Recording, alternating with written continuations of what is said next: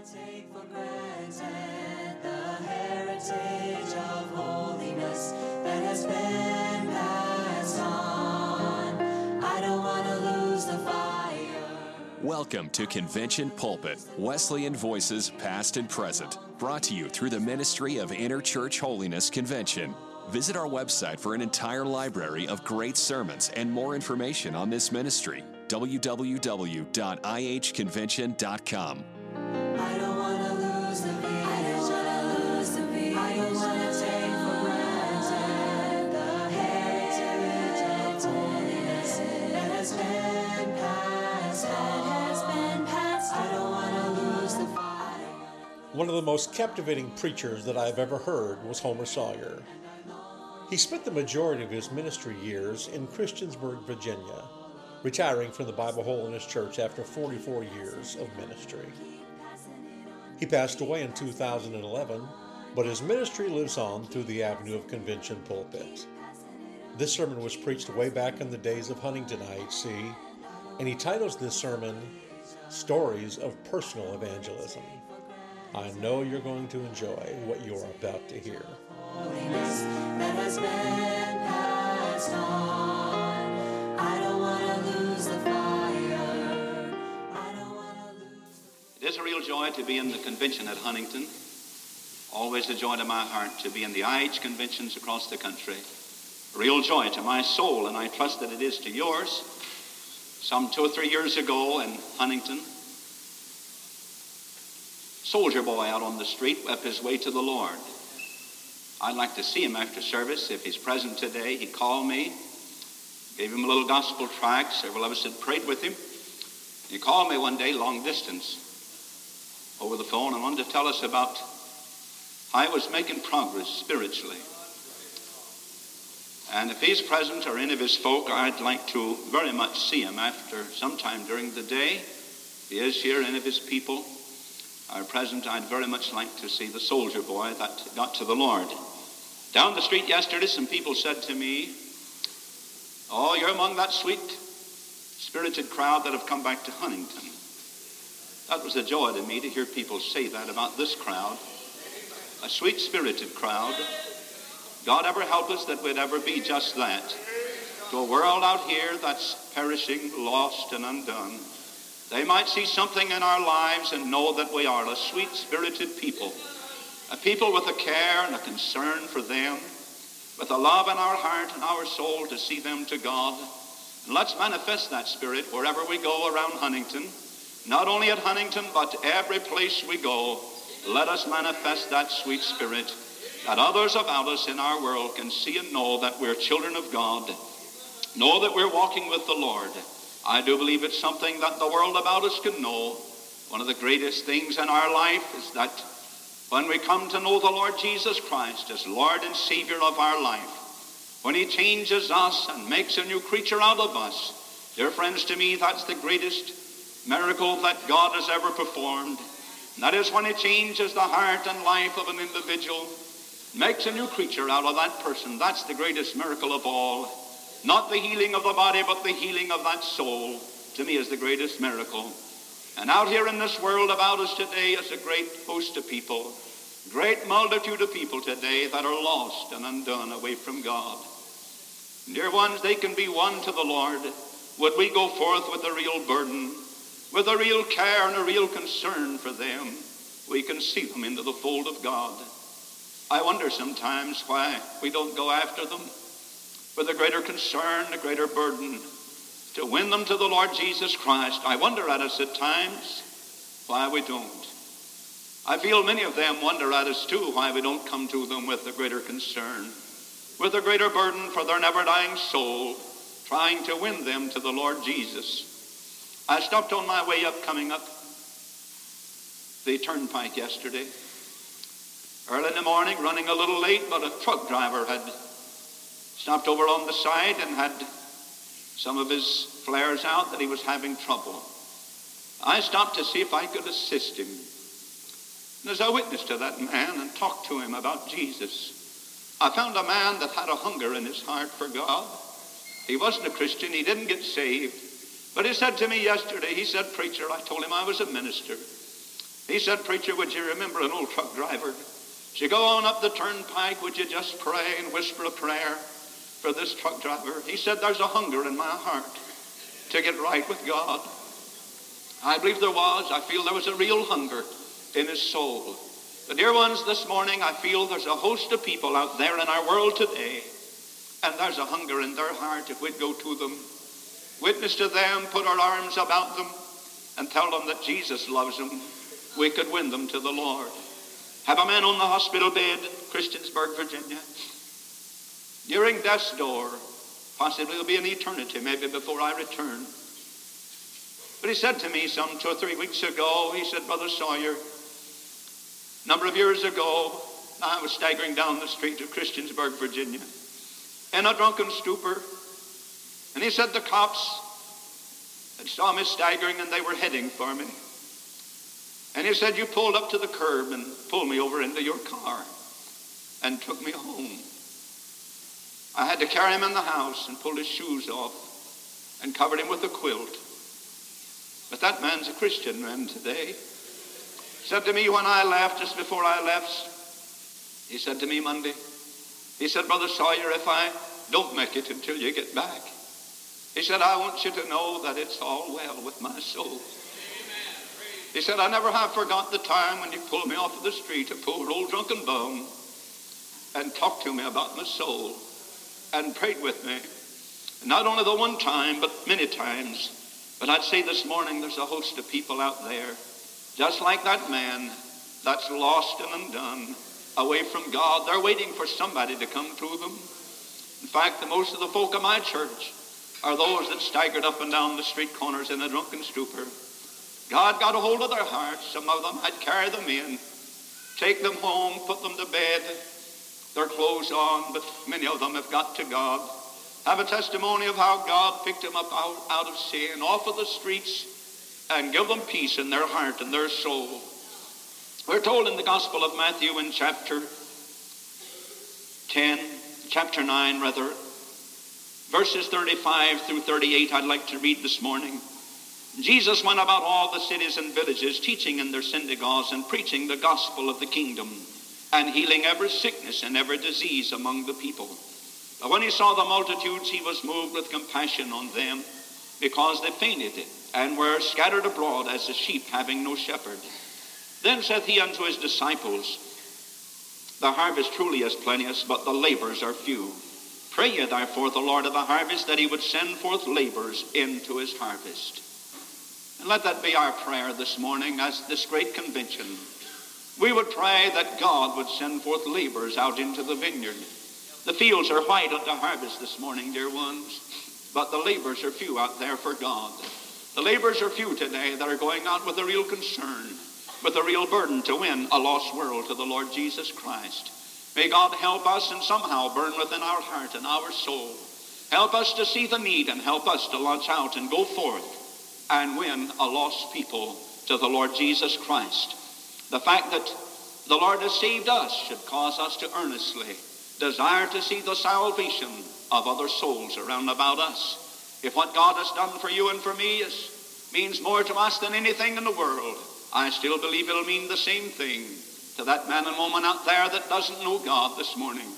I believe it'll come to mean to them the same thing that he does to us. The Lord help us, if what God has done for us is worth more than all of the world, it'll be worth that much to that individual that knows not the Lord this morning if we just go forth.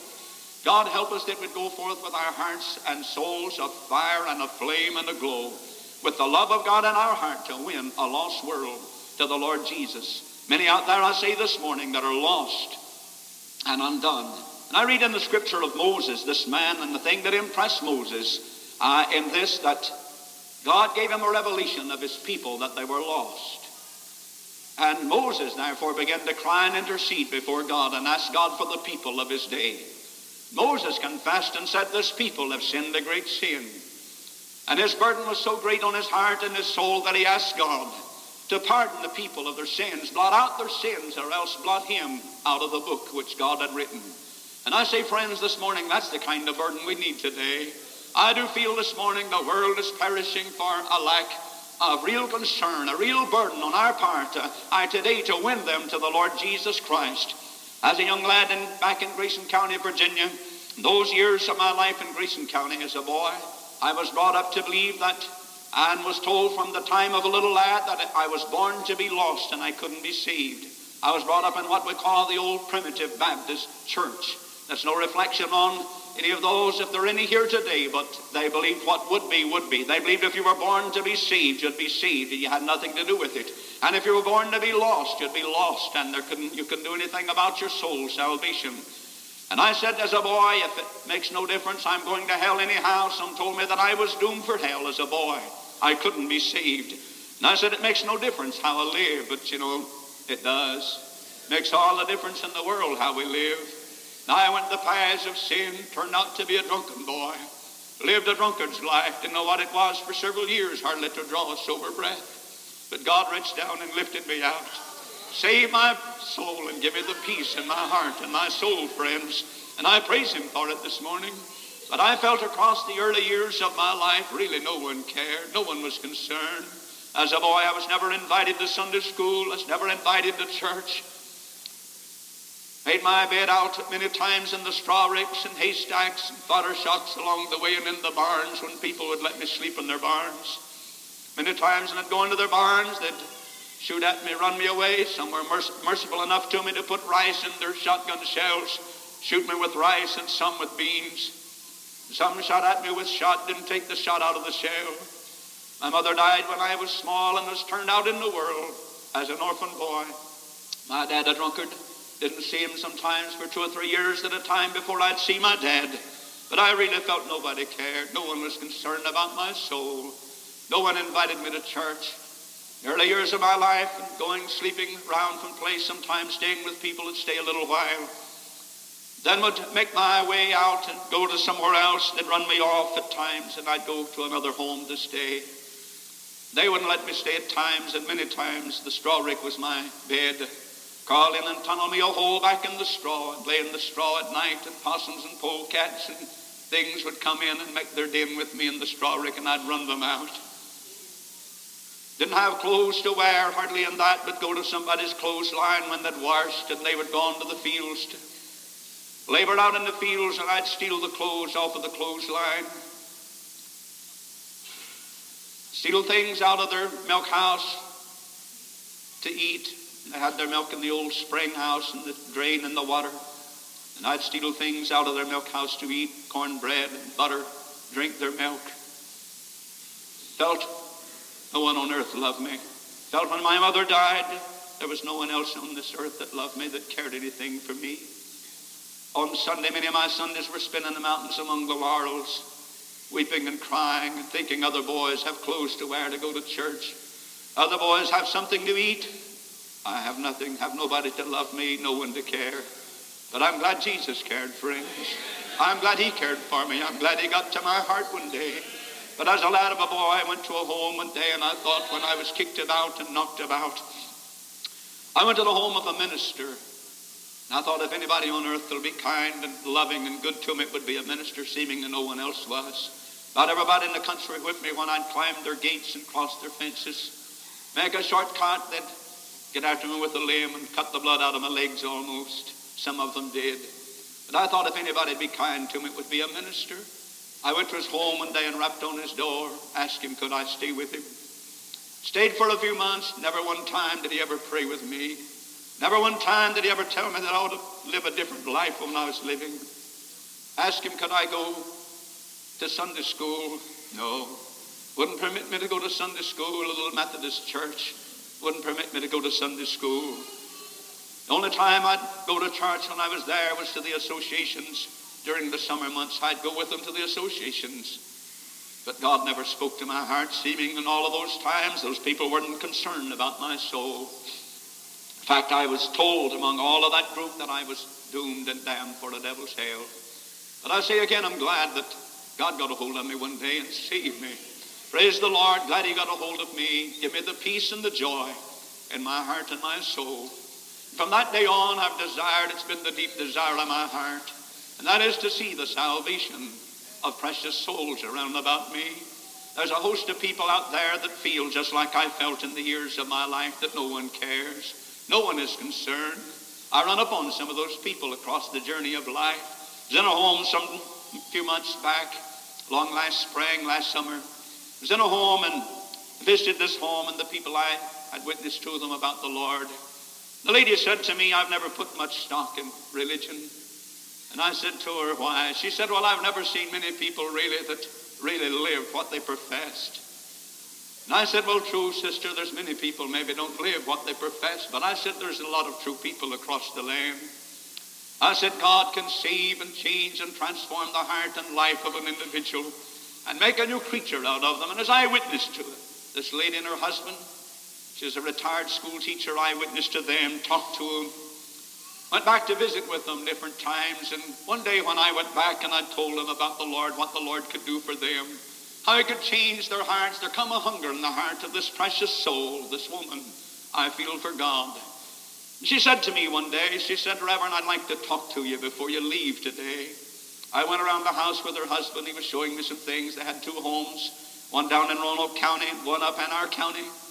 And as I went around with him outside, and he was showing me some things, and I slipped back around the house, and she said to me, she said, Preacher, you've talked a lot about God and what God could do. You talk like you really believe God. I said, Sister, I do. God can do for us and help us and do for us when no one else can. And she said, I have a very urgent request then. From the way you talk, do you believe God? God can do anything, can he? I said, surely he can. She said to me, she said, I'm in an awful fix. She said, I can't let my husband know what I'm about to tell you. If he knew, he'd kill me. I said, oh, I wouldn't think so. Didn't know what she was going to say. But she said, Preacher, the way you've talked, God hears and answers prayer. God reveals, God shows things. I said, surely he does. Lord answers prayer. He's on the throne. He hears and he answers prayer. She said, I've just been careless with some money. I had a little better than $6,000, and somebody, I left the house unlocked, somebody has come in and stole the money. And if I let my husband know, he may kill me for losing $6,000, $6,003, I believe it was, to be exact. She said, somebody stole that money. I'm into our house. She said, I wish you'd just pray. God would show you then the way you talk, he answers prayer and shows you things, reveal things. I would you pray that the Lord would show you who got my money.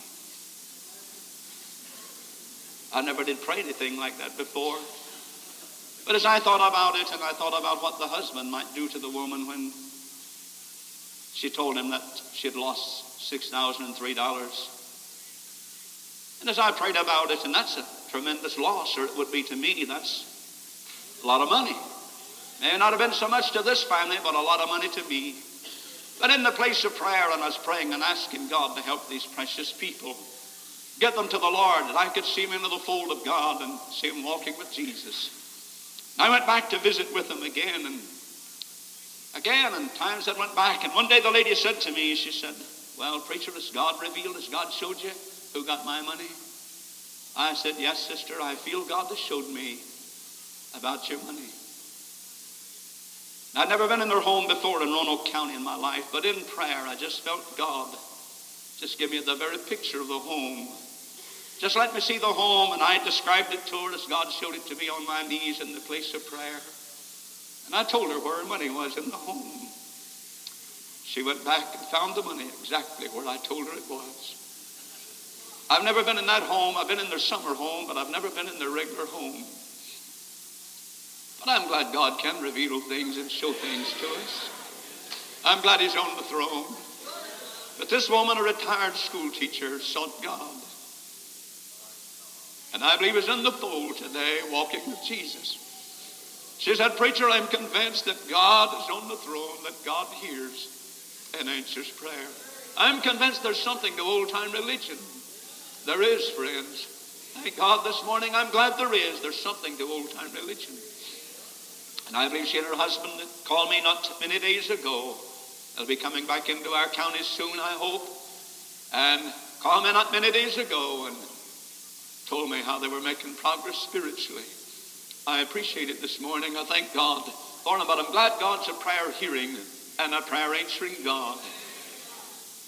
If we'd only take the precious souls of men and women on our heart and weep for them and cry for them, God will give us the assurance in our heart we can see them to the Lord. I feel if one thing the Lord does for us when he saves us, he wants us to be a soul winner for him. Wants us to go out and win a lost world to the Lord Jesus. A lost people into the fold of God. I don't know of anything today that pays greater dividends than going out and winning a lost world to the Lord Jesus Christ. They can be won, friends, if we'd go out there after them. Our trouble in the holiness movement today, I'm afraid, is that we're not going out after a lost world. Not going out there with a real vital concern for their soul welfare and where they're going to be in eternity, and witnessing to them and talking to them about the Lord. But I feel we must. We must go out there after them. We see them on Sunday mornings as I meet them going down the highway, see them and I going out to pick up folk, bring them into the church. I see them with their boats behind their automobiles. I see them with their campers. I see them heading out. I see them out in their gardens, planting their gardens, plowing their gardens, doing all of these things. I see them going here and there to the world. I'm convinced as I see people then going out and going to the pleasures of the soul world, I say there's a people that's hungry. There's a people that's searching for something. But in the direction they're searching, they'll not find that satisfies the hunger of their heart and their soul. But oh, friends, if we could only see them out there as they go in and out the theaters and go in and out the hellholes of this world of ours. And oh, we could only see there's a people, I feel, in their heart with a hunger deep within their soul. A people there that's hungry for something. They're searching for something. I was one of those. I searched across this nation of ours in a drunken stupor, almost from one end of it to the other, trying to find something that would satisfy the hunger of my soul. I didn't look in the right place for it. I didn't go to the house of God. But oh, I say, friends, there was a deep hunger in my heart for something that would satisfy the deep cravings of my soul. I didn't know what I was hunting, but I found it one day when I come back to Withville, Virginia. I found there, precious to my heart and my soul, the Lord Jesus, that Savior that gave me the peace and the joy. My heart and my soul had 19/5 of liquor that night that I bowed at an old-fashioned high mourner's bench in a little Methodist tent. And God saved my soul, heard my cries. I didn't know how to pray, didn't know what to say, but I promised God there in the tears, if he'd only save me, I promised him I'd live for him. And God did that very thing, friends. And I say tonight, today, if we'd only see a world out here that's perishing, and only take them on our heart and weep over them and cry over them, we can see them to the Lord. Many out there, as we see them going to the pleasures of sin. And there to me is a challenge unto us to go out there and challenge that individual. Go out there after them and win them to the Lord Jesus Christ. They can be won, friends, if we'll only go out after them today.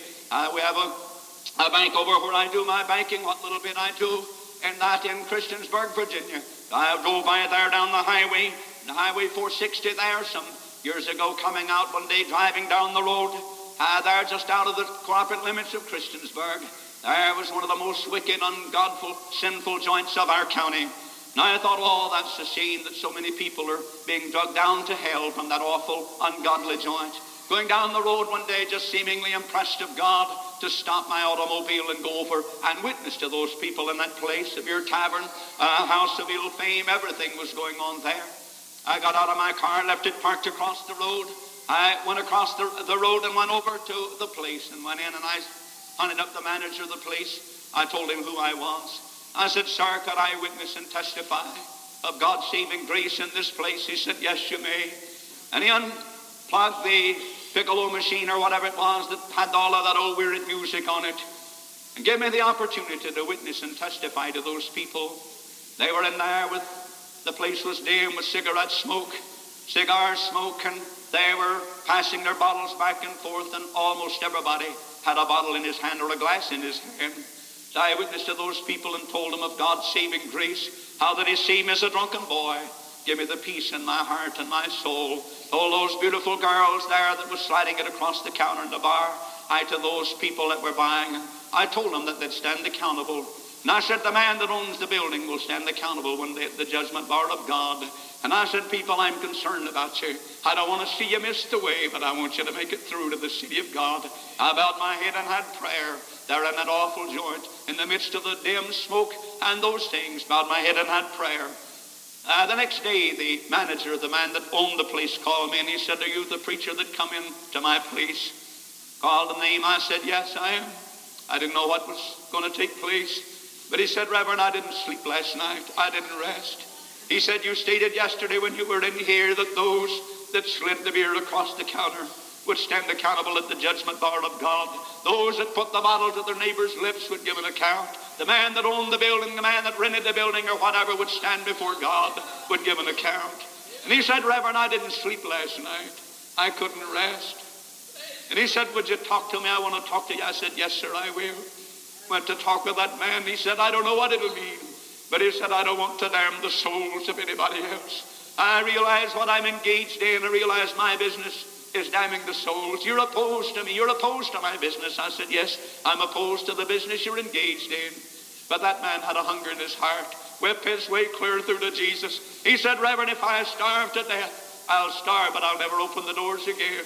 Called the brewery company, told him to come back and take the beer and the alcohol beverages out of the place. Closed the door. There sits on that little spot of ground today a beautiful little brick bank. Wherein that every time I walk in the doors, I just thank God and praise God. Bless God that a place, a house of ill fame, a place of drink, a place that was damning the souls of boys and girls and men and women. Thank God there's a little bank there where I do my banking there now. And I rejoice each time I go in the door, and every time they have a different teller in there, it's a joy to me to go to the teller's window and tell them why that little bank I feel is sitting there, because God answered prayer, moved out an awful, wicked, sinful, ungodly joint, and set a little bank there in its place. I say, dear ones, oh, if only somehow we could just get a vision of the world out here that's perishing, that's without hope, without God, and go forth to win them to the Lord Jesus Christ. I think we really could if we'd only, our friends, see the value of a soul. A soul is very valuable today. It's the most valuable thing in all of the world is a precious soul. I think sometimes we don't put the proper value on souls. If we did, then we'd spend a lot of our time knocking on some doors, talking to people, witnessing to people, trying to win them to Jesus. We don't really prize their soul very highly. I'm afraid we don't today. We have opportunities, opportunity after opportunity, and still we don't take advantage of it. We don't go out and tell the story. Jesus said, "You are my witnesses." We're his witnesses. We're to go forth and tell the story of Jesus to a perishing world, to a world that's perishing out here without hope and without God. The Lord help us that we'd go out and witness to those precious souls and see them into the fold of God. Go out there with a real concern, with a real care for those precious souls and win them to Jesus. They can be won if we'd go. God help us and place them on our heart and our soul until it burns within us, until we have to go. Oh, that's the kind of burden we need today. Now, I believe this is the old-fashioned crowd across America today. I believe gather in these conventions from time to time. And I believe it's the best crowd across America. I certainly do today. But I wonder sometimes if we're not missing it. We're missing it along this line of carrying a burden, carrying a concern for our precious boys and girls, for men and women that are outside of the fold of God. Friends, I'm afraid that we don't go on our knees and weep and moan and groan and cry as we ought to for the souls of men and women, boys and girls around us. How many times are our eyes wet during the week, during the day, for the precious souls around us out there that's lost? Don't we visualize that lost soul, that man, that woman that's lost and undone away from God, going down the broad road toward a devil's hell? Their soul is precious. Your soul is precious. Their soul is precious. Let's go out there. Oh, somehow we could just arm ourselves and go forth and go out to witness to a lost and a perishing world and see them into the fold of God. They can be won. The very hardest of cases can be won if we just go after them. Many times people say to me, "Oh, preacher, you're wasting your time on that individual." That's a challenge to me. People feel, a lot of times churches feel, well, that's a hopeless case. You're wasting your time with that individual. That challenges my heart to win that individual. Some 3 or 4 years ago, I guess it was, had a man over a few miles from our church, a man that was a very wicked, sinful, ungodly man. I guess carried the name of being one of the most sinful men of our county of Montgomery. He got on my heart was burdened for him, and some of his people said something to me, "Brother Sawyer, oh, would you just pray for this man?" And I took him on my heart in prayer and began to pray, and the more I prayed and thought of him, the deeper the burden, the load on my heart for this man. Man that owned a beautiful home, he and his wife climbing up in years. But in this, I knew that he made his home and had all of his possessions. I knew he had it by making moonshine liquor. That was his business. That is what he was engaged in.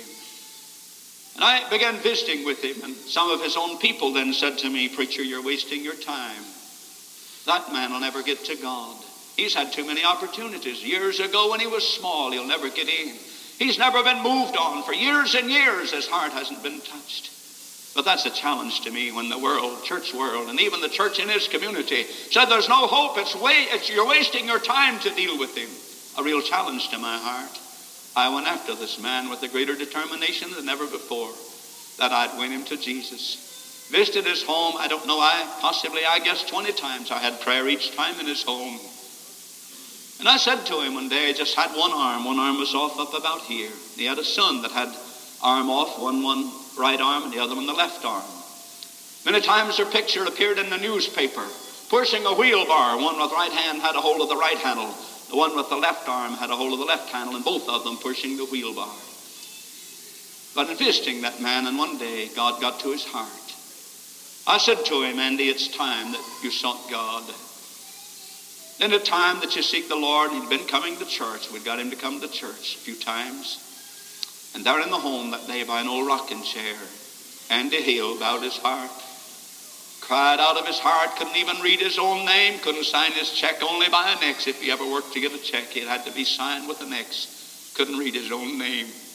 But he got on his knees by an old rocking chair in the home, prayed clear through to victory. God gloriously saved him. Lived in that community for 34 years. Had been a trouble and a bother to every family, every home in that community. Across the years, they'd tried to get rid of him because of his business in which he was engaged in.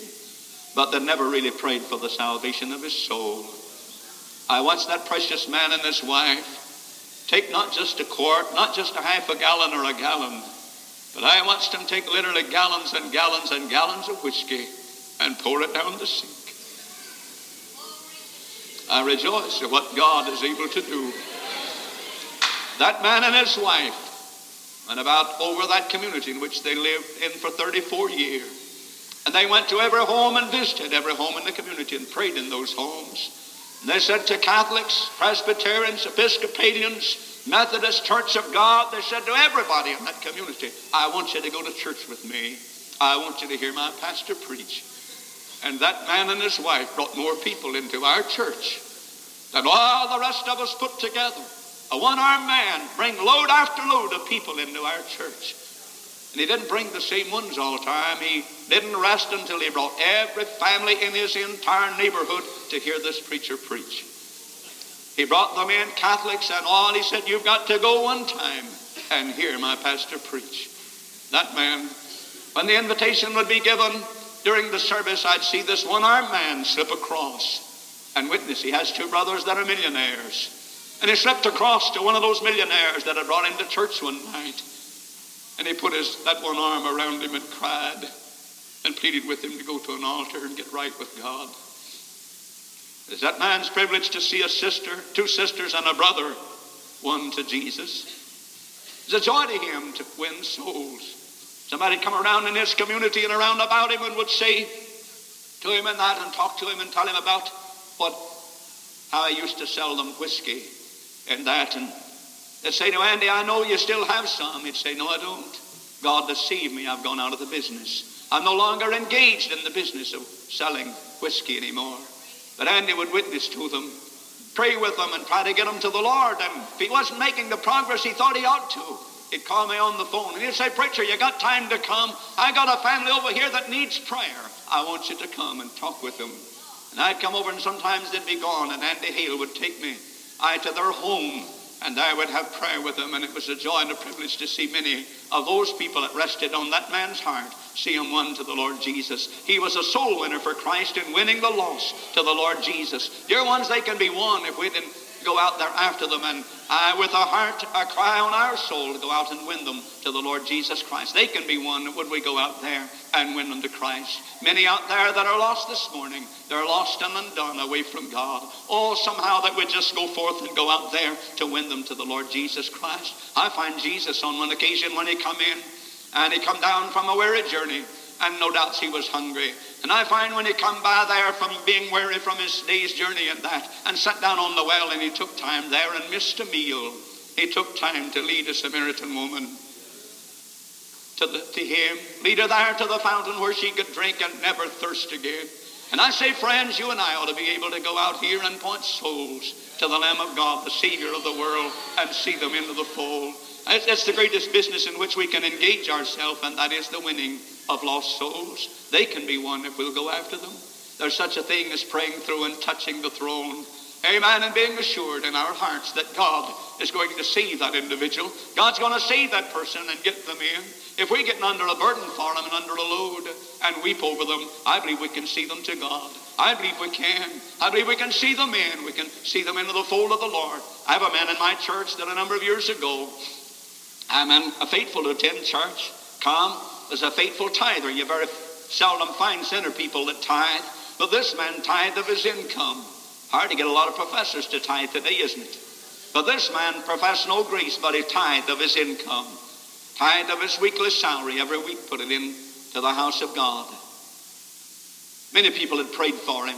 Many evangelists we'd had with us. And when they would preach, and they'd tell him after service, shake hands with him and say, oh, brother, you were an inspiration to me to preach tonight. He'd say, pray for me. I'm an unsaved man. Could almost knock the evangelist over with a straw. When this man would tell him that he was an unsaved man because he just helped pull the preach right out of you. But I thought we'd prayed for this man and pled for him across the years. Still he was outside of the fold. And one Friday night in the little Friday night prayer band, and I said, camp meeting was approaching, and I said, I feel we ought to be more definite in our praying. I believe in a sense we could even set a time limit on some things, and God will answer prayer, and we can see the salvation of souls. And I said, John, rest on my heart so heavy. I said, let's pray, let's agree together that before the camp meeting comes to a close on Friday before camp begin, I said, before camp meeting comes to a close, let's agree that John's going to get in. God gave the assurance. And I announced that night in the service to the little prayer band, I said, John's going to get in.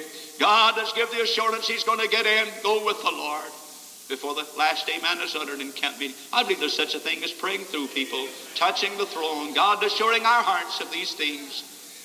I'm down all to the last night of the meeting. John showed an interest in the first part of the camp. Steve Heron was one of the workers that year. I dealt with John. He showed a real interest along about halfway through the camp. Just seemingly lost all interest, become hard. Seemed like his heart was hard as rock. Not moved on. Come to the closing night of the camp meeting. Brother Heron was gone. Brother Kendall, some of the others were there. They said, Brother Sawyer, you announced that John is going to get in. What's some of the people going to think about you? Sometime you make a statement, something is going to happen. We've come to the last night of the service and look like he's harder than he's ever been before. I said, the last amen hasn't been uttered yet. Just leave him in the hands of God. I'm down to the last altar service of that camp meeting. Give the altar service, those prayed through. John still didn't come. We were about ready to go. Some of them said, all right, Brother Sawyer, service is yours. I said, you're at liberty to go.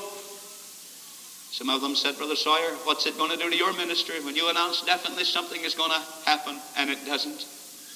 All the people had left, gone out from the camp meeting. Only about 6 or 7 people left in. John was among the 6 or 7. Nobody had said a word to him. John started for the door to go out. But before he got to the door, he turned and made his way to the altar. One of the brethren just locked all the doors, and only about the 6 or 7 of us inside. The whole camp meeting crowd locked outside. There was a prayer meeting going on inside. They didn't know what was taking place. But in a very few minutes, John struck fire and got through to victory. Praise the Lord. I'm glad God never fails people. If we'll get out on these old prayer bones and pray and weep and seek God and pray clear through, God assure our hearts of something, it'll happen just as God said it will. He's never failed in a promise, dear ones. God can do everything but fail, and he can't fail. Why don't we pray more and pray for souls and pray through for them and see them saved, see them into the fold of God? There's not any of them too hard for the Lord. If we'll just pray, if we'll take them on our heart, if we'll weep over them. I can't understand us professing to be a Christian and not have a burdened heart and soul for a lost people. I believe it's one thing that salvation does for us. Gives us a real measure of burden and a concern and a care for lost people out there that are lost without God. I wonder sometimes why we're not in tears more, why we don't weep more. We see our lost boys and girls. We see sin on the increase. We see iniquity increasing about us everywhere. But seemingly it doesn't stir our hearts. It doesn't bring us to our knees. It doesn't drive us to the throne of grace to pray. It ought to, dear ones. We see those lost souls out here lost, undone, unconcerned about their soul. Oh, somehow it ought to drive us to our knees in real desperate praying, real earnest praying, and seeking God to see them in, see them through into the fold of the Lord. I believe when they weigh on our hearts, Paul wept for the people night and day for the space of 3 years. Night and day he wept, dear hearts. Now I'll tell you this morning, dear ones, there's many of them out there that'll never get to God until our eyes become wet with tears, till we're concerned, until we're burdened, concerned with a care on our soul for those out there that are lost. God help us that we'll be concerned, that we'll care. Many of them, they wonder why we don't come to them. They wonder why we don't put our arm around their shoulder and talk to them about their soul salvation. Do you do that? Oh, you say, yes, preacher, I do in revival. Do it out there in the home, friends. Do it out there on the street, in those places. And then in revival meeting, you can step down and put an arm around the shoulder in a revival, and you'll see them weep their way to God. You'll see them step out and make their way to an old-fashioned mourner's bench and weep their way to God. But oh, I say we need to deal with them out there in their homes. It's almost a thing of the past of Christian people going out into the homes and knocking on the doors and witnessing to people and testifying of the saving grace of the Son of God. Many, many people in our county of Montgomery have told me across the years, preacher, you've been the only minister that has ever darkened our door. Years and years, as high as 52, 54, 58 years, I have a lady that attends our church and said for 58 years there was never a preacher ever darkened her door.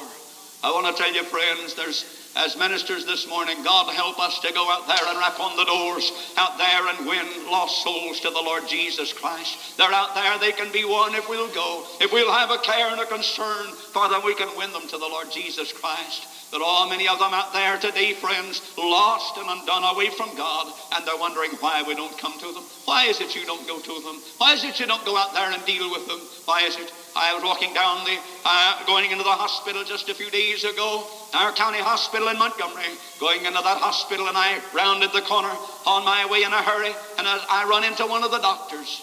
He and I bumped together. I said, oh, Dr. Salinas, I'm sorry. I said I was walking too close to the corner. He was too. And he's a foreigner, but he's a worker in our hospital. And he said, Reverend, can I have a word with you? And I said, yes. And as that man talked to me in a broken way, and his speech and that could hardly, many people can't hardly understand him. But he said, oh, to me, he said, Reverend, he said, I'd like for you to drop by my office. I'd like to talk with you. I said, yes, Dr. Salinas, I will. And I went by his office. And I went in his office, and I said to the lady at the desk, I said, Dr. Salinas, I want to see Dr. Salinas. He asked that I come by his office. She said, you have a seat. I sat down. In 2 or 3 minutes, she went back, and she called me out, and she said, come with me. And I went back and sat down in his office where his desk was. I sat there, he come in, he said, oh, Reverend, he said, I have some problems. He began to lead his problems to me. And he said, I have faith in you, I have confidence in you. He said, Reverend, would you take these things on your heart and pray? I don't know anything about this much, but he said, I'm eager to know. There have been times when he'd waited on my wife and other patients in the hospital, and there in those times when in other rooms with other patients and my wife, and times, and I was in having prayer, and I had prayer before those operations and before those things, and the doctor's heart was moved on. His heart's moved on. I'm desirous and anxious of seeing this precious soul into the fold of God. I believe just as sure as I'm here this morning, God has a grip on his heart. I believe God is talking to this precious man.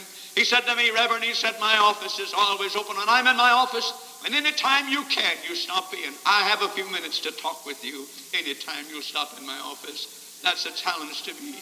A doctor that speaks in broken English and that can hardly speak our English. But oh, I'm desirous of seeing this precious soul to God, seeing him into the fold, seeing him walk the way with the Lord. I'll tell you this morning, friends, there's multitudes of them out there. Can be one if we just go out with a real heart concern, with a real burden for him to see him to God.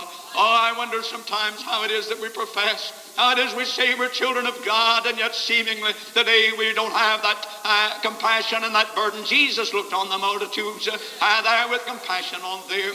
And I'll tell you, friends, I believe we ought to look on the world out here with a compassion today, with a desire to win them to the Lord Jesus Christ and see them into the fold. There's so many out there that's hungry. Would we launch out and go out and witness and take time to put our arm around them and talk to them about the things of God? So many of them don't know. So many of them are eager, friends, for us to come. God help us that we'd go out regardless of who they are. Dear ones, and that we need to go. We need to witness to those people. Let's go out there with a real vital concern in our heart and our soul to see them to Jesus. I feel we must. I feel the time is short. And the Bible said to us in this, and it tells us to be as though we husbands, as though we had no wives in this. Why, he talks about the shortness of time. I'm convinced this morning, dear hearts, that we're living in the closing moments of time. The time isn't much longer today. God help us and give us a real passion, a real concern, a real burden for a host of people out there that's lost. Your children, how many times have we as parents put our arms around our own boys and our own girls and tell them we love them, tell them we're concerned about them? I'll tell you, friends, when one of them's outside of the ark of safety, I'll tell you, it puts a tremendous burden upon your heart and your soul when one's outside of the ark. Oh, indeed it does. Puts a tremendous load, a tremendous burden on our hearts when one of our own loved ones are outside of the fold. But I say they can be one. Would we go?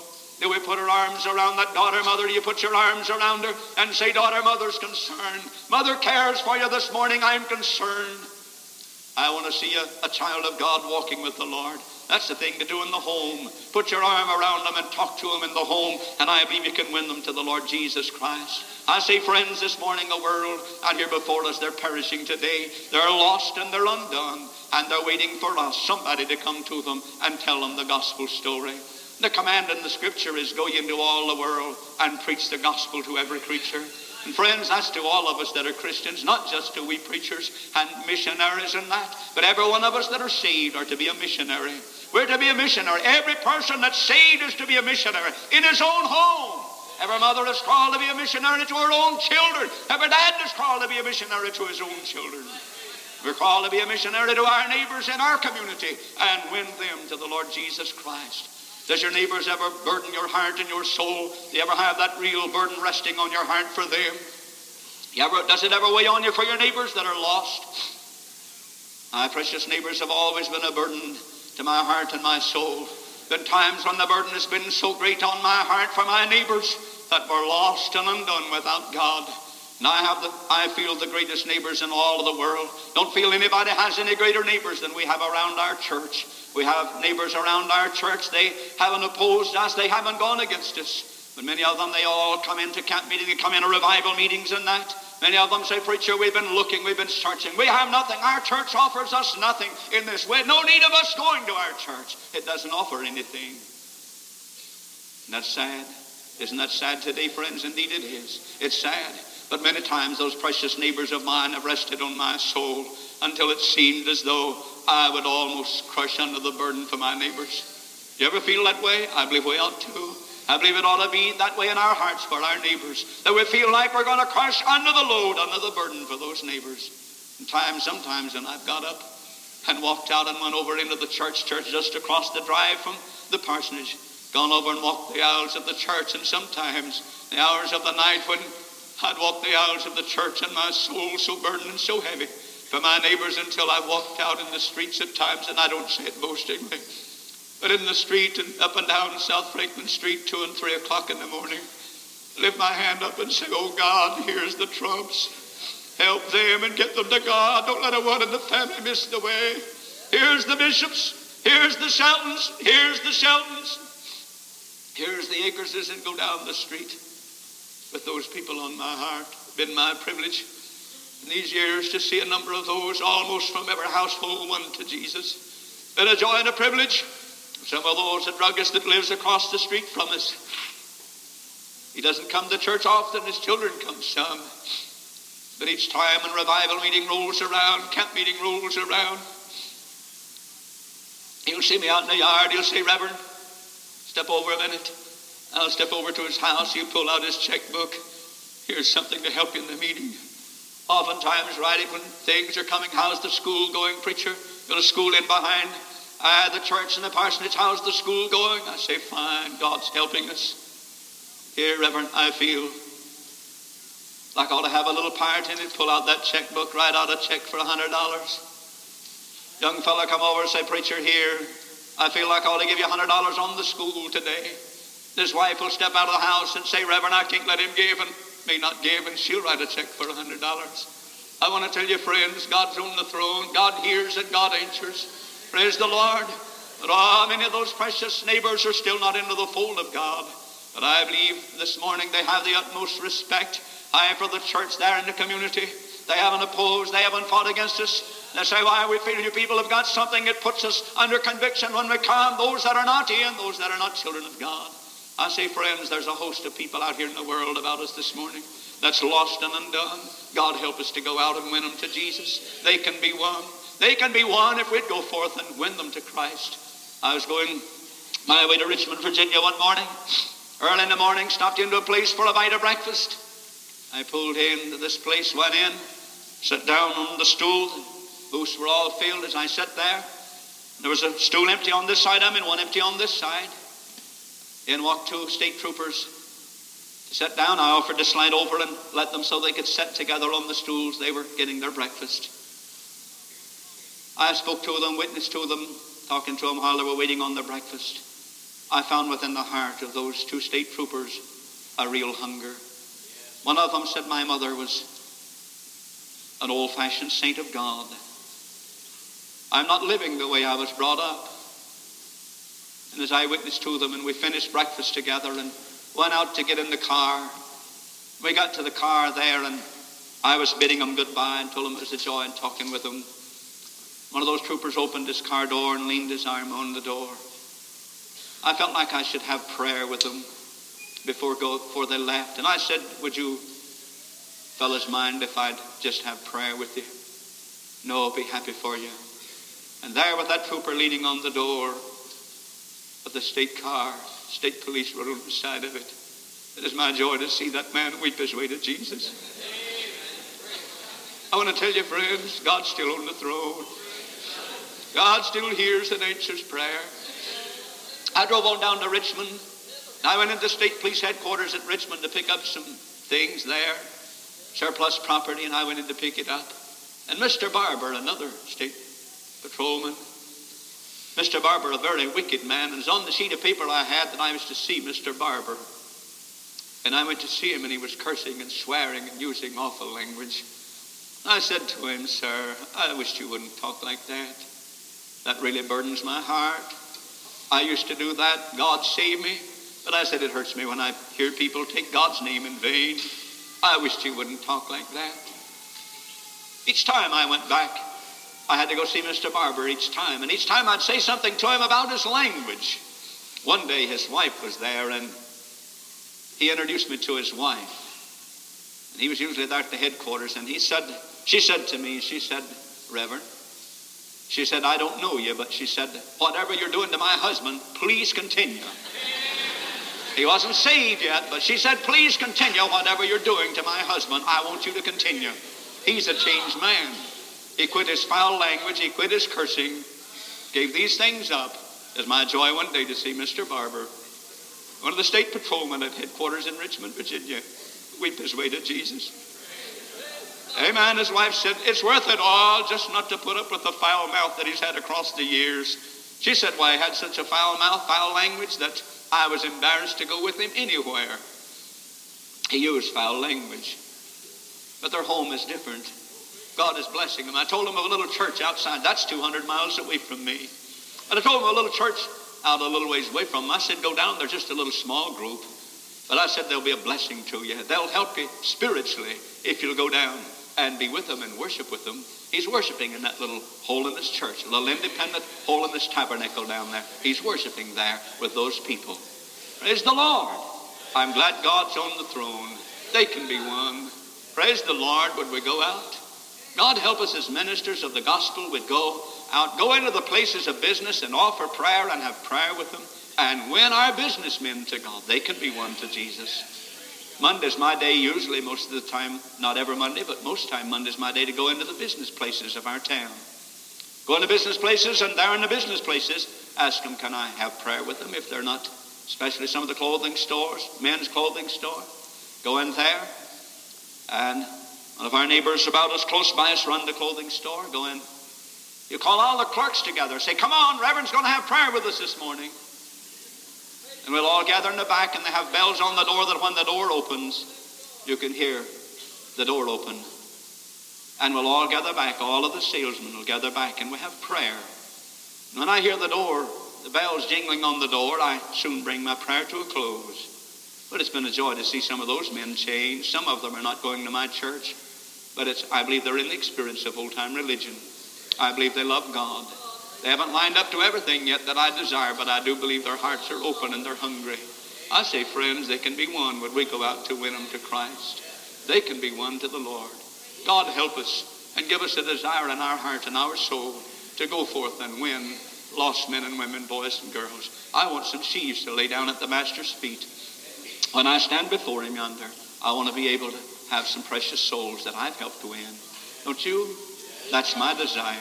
Be able to have some souls, some sheaves to lay down at the feet of Jesus that I've helped win to him. Praise the Lord. Let's go forth and go out and win them. They can be won. Amen. God help us to really see them as they are. Our grocery, we have so many opportunities if we just put forth an effort to win them. Precious man said to me, I was in a radio shop Monday morning. He said, preacher, are you going to the hospital? I said, yes, I am. I'm on my way there now. He said, my dad's in there. Would you go in and visit with my dad? I said, yes, sir, I will. I said, what's his trouble? I didn't know the boy's dad. He said he chewed tobacco, and he swallowed the tobacco, and it went down his windpipe. And he's in a very serious condition. I said, chewing tobacco, and it went down his windpipe. He said, yes. He said, isn't that awful? But I went in and talked to the man. And it's my joy to see the man all broken. And he said there on the hospital bed that never another chew go back in his mouth again. God had done something for him, and he said, there'll never another chew go back in my mouth again. I've spit the cud out, preacher, and I'll never put another one in again. Praise God. He goes to the Christian church. No reflection on them. But I said, you go back down there and you be a fireball for God. You witness.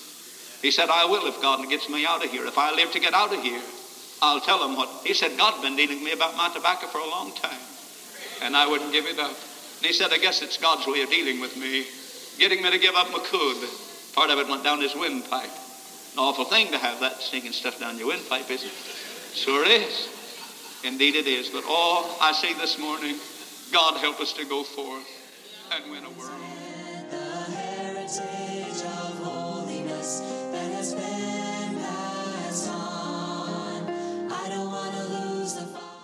Thank you for listening to Convention Pulpit, a ministry of Interchurch Holiness Convention, featuring Wesleyan voices past and present. For more sermons or for more information, visit www.ihconvention.com. This ministry is made possible through the financial support of our listeners. You may give online at ihconvention.com or send your donation to IHC, Post Office Box 99, New Berlin, Pennsylvania, 17855, USA. Has been passed. I don't want to lose the fire. I don't want to lose the fire.